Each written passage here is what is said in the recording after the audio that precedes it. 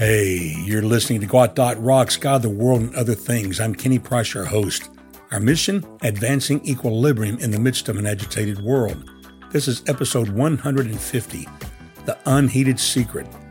Subtitle, Other Things, Empowering Encouragement Now, number 10. In John chapter 18, verse 36, we read the truth Jesus declared to Pilate when he stood before him on trial. He said, "My kingdom is not of this world." The great enemy of the Lord Jesus Christ today is the idea of practical work that has no basis in the New Testament, but comes from the systems of the world. This work insists upon endless energy and activities, but no private life with God. The emphasis is put on the wrong thing. Jesus said, "The kingdom of God does not come with observation, for indeed the kingdom of God is within you." That's found in Luke chapter 17, verses 20 and 21. It is a hidden, obscure thing. An active Christian worker too often lives to be seen by others, while it is the innermost, personal area that reveals the power of a person's life.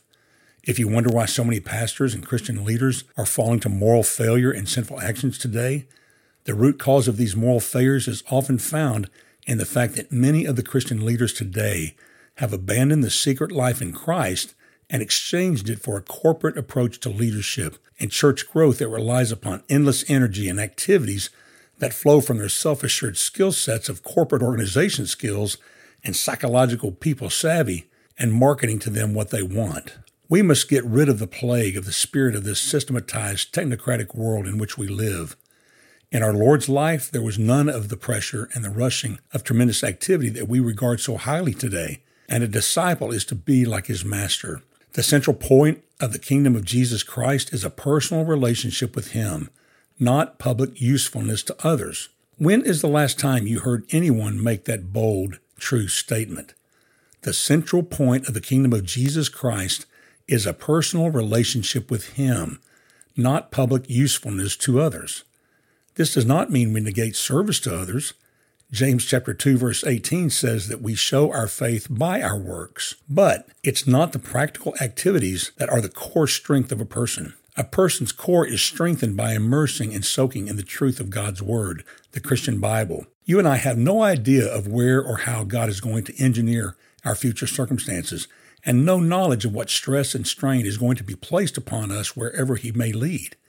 And if we waste our time in overactivity instead of being immersed in the great fundamental truths of God's redemption, then you and I will snap when the stress and strain do come. I worked in partnership with a key state leader in my Christian denomination who had the audacity to tell me unashamedly that he was too busy to have a quiet time with God. I was shocked by his bold, shameful confession that I gave no response at that time. Looking back now, I should have called him out for the carnal mindset he openly expressed without hesitation that revealed he had no business being on the payroll of leadership that was totally funded by the Christian contributions of cooperating churches in the state. Friend, you and I can have confidence that if we dedicate times of solitude before God, and we're spending time being rooted and grounded in Him, which may appear to be impractical or time-consuming, then we will remain true to Him whatever happens.